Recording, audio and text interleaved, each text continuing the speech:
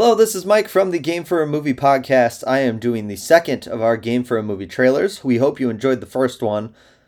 The original idea was I was going to do Clifford the Big Red Dog because I would like to destroy a kid's movie as early as possible, especially when it looks awful. That movie, however, has been delayed because of the Delta variant, so I am instead doing the newest trailer that just came out today. I'm going to be doing the second trailer for Venom Let There Be Carnage. If you're watching along on YouTube, you get to see the trailer. As always, we do not own the rights to any of these trailers. We're just watching and reacting.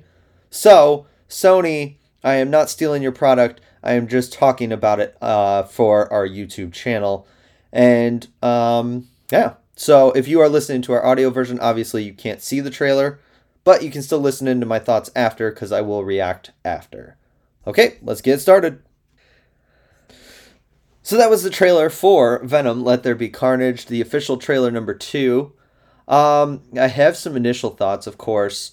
He gets the carnage from blood because he bites Eddie and tastes the blood that's not blood. I don't know much about Carnage in the comics.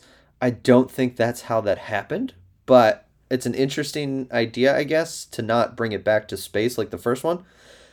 Overall, I did have fun with the first one, so I'm excited for this one. I am cautiously optimistic is what I would say best about talking about this trailer. It looks like more fun. It looks all right, but at the same time, there's some definite question marks there. I think there's a good movie that could be made from this storyline, and so hopefully they nail it. They knock it out of the park. We'll see what happens. You know how I feel about Sony, and their attempts at Spider-Man. Hopefully there's a good story out there that can come from this. I like the Carnage, the transformation scene. That was kind of cool looking, as well as it was a cool shot in the church.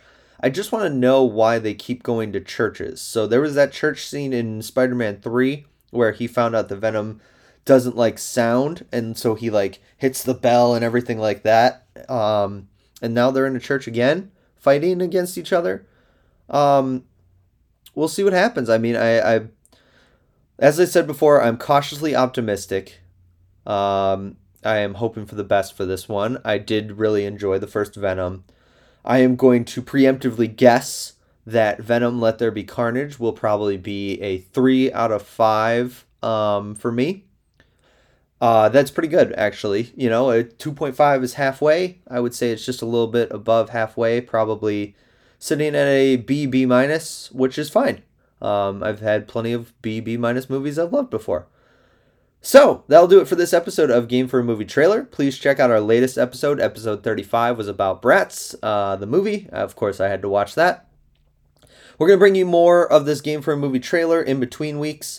Let us know what trailers you'd like us to see. Comment below, as well as comment what your thoughts are about Venom Let There Be Carnage. I'm interested to see if anybody else is as excited as I am, or if anybody else is dreading it like I know some other people are. So this has been Mike with Game for a Movie podcast. See you next time.